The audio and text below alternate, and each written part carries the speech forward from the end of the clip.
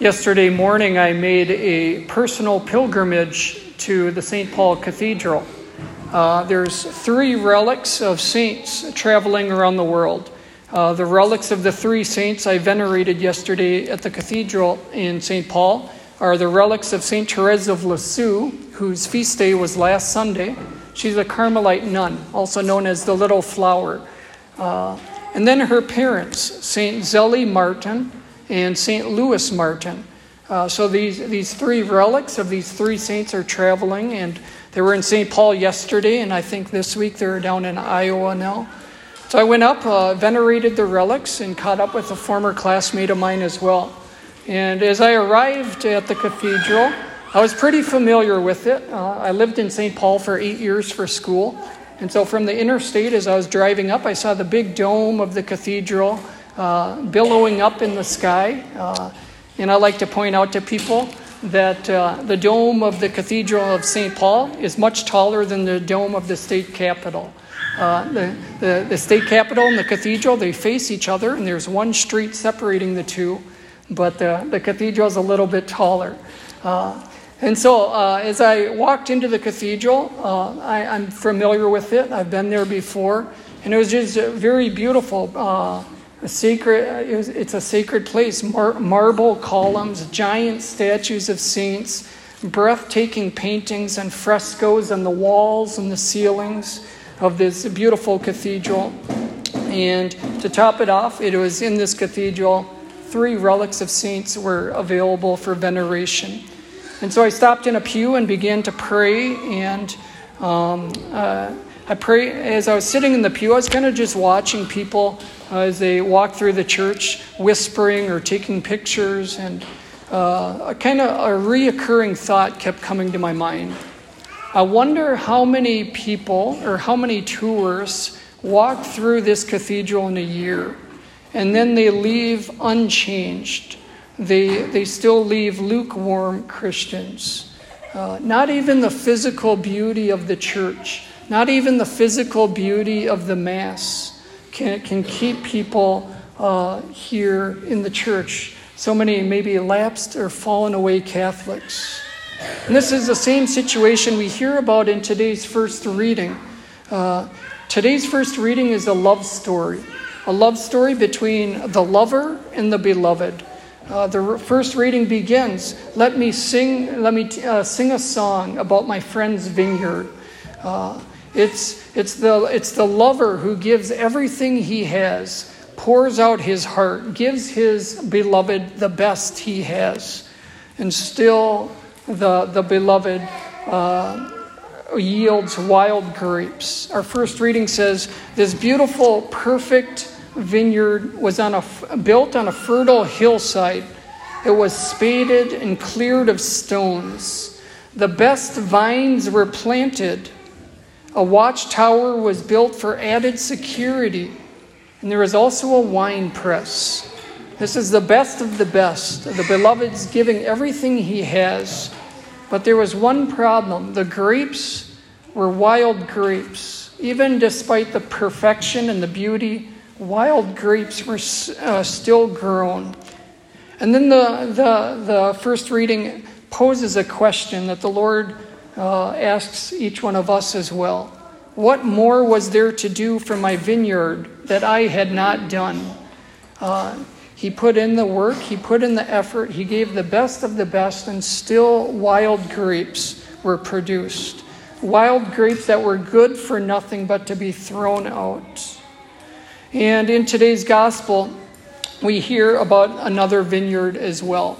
The owner of the vineyard sends servants into the vineyard to obtain the produce. However, the tenants, those who are charged with watching over the vineyard, they see these servants as a threat. And so these tenants, instead of welcoming the servants, they seize them and they kill them, they stone them. So I think sometimes people see the church as a threat as well. However, the church desires the well-being and the good of everyone. We don't have to see the church as a threat. Many people try to keep the church at an arm's length away. because they're a threat. A threat to what? Maybe it's a threat to freedom. But St. Paul says in one of his letters, it is for freedom that Christ set us free. It's in the church that we experience freedom. And we experience that every time we go to confession. Your sins are forgiven. Go in peace. That freedom. The church gives us freedom. What else is a church a threat to? Maybe it's a threat to our joy. In today's readings, we hear about a wine press being built in the garden. Throughout Holy Scripture, wine is a beautiful symbol of joy, of abundance. There's a beautiful reading in the Gospels where Jesus is with his mother at the wedding feast and they run out of wine. And Mary goes to Jesus and says, they have no more wine. And Jesus multiplies the wine. The church points to joy. The wine it's a sign of joy and of abundance. Joy and abundance, it's found here in the church. The church doesn't need to be a threat. We don't need to see the church as a threat. Sometimes when I help married couples prepare for their wedding, sometimes I hear from time to time, the church has too many rules. The church has too many rules, but the church is looking out for the well-being of each individual. We think about parents. Parents who discipline their children. They desire the best for their children. The church desires the best for us. Yesterday when I went to the cathedral in St. Paul, two of the three saints, they're a married couple, St. Zélie and St. Louis Martin. St. Zélie and St. Louis Martin, the parents of St. Therese of Lisieux. They show the beauty of married life. It's through the church. The church gives the grace needed for married couples to live a beautiful life, a beautiful vocation. Marriage is fruitful when the couple receives the graces and the blessings that the church has to offer. And so like the servants in the gospel, we're sent forth from this Mass. Go forth, the Mass is ended. Go in peace. Go and glorify the Lord by your life. But like the servants in today's gospel, if we're truly, genuinely living out our faith, the world's going to see us as a threat. Just like the tenants in today's gospel. They see the servants coming, and they seize them, they kill them, they beat them, they stone them, they kill them. There's probably a lot of people in the world that want to seize us and beat us and stone us and kill us for living our genuine faith. But this is the way of Christianity. We're not above the master. If they persecuted Jesus, they're going to persecute us as well. The owner of the vineyard in today's gospel sends his son. They will respect my son. And that's not the case. They see the inheritance, and so they kill the son. And so we can expect the same for us. If we live our faith, expect persecution. Accept those white martyrdoms, suffering for the faith, maybe by false gossip or whatever it is.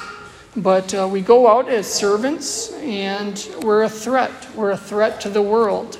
Just like the servants were a threat in the vineyard today as they gathered the produce. Jesus says in another place in the gospel, the harvest is abundant, but the laborers are few. So ask the master of the harvest to send laborers to gather in the harvest. Today we're all invited to be laborers in the vineyard, to not be afraid of the cross, to not be afraid of sufferings or persecutions. Jesus paved the way. He showed us how to receive all sufferings. He showed us how to receive the cross with love. So as we go forth from this Mass, we imitate our Master, Christ himself, who gives us the Eucharist and the grace we need to be laborers, to gather in the harvest, to follow him, to be servants of the gospel.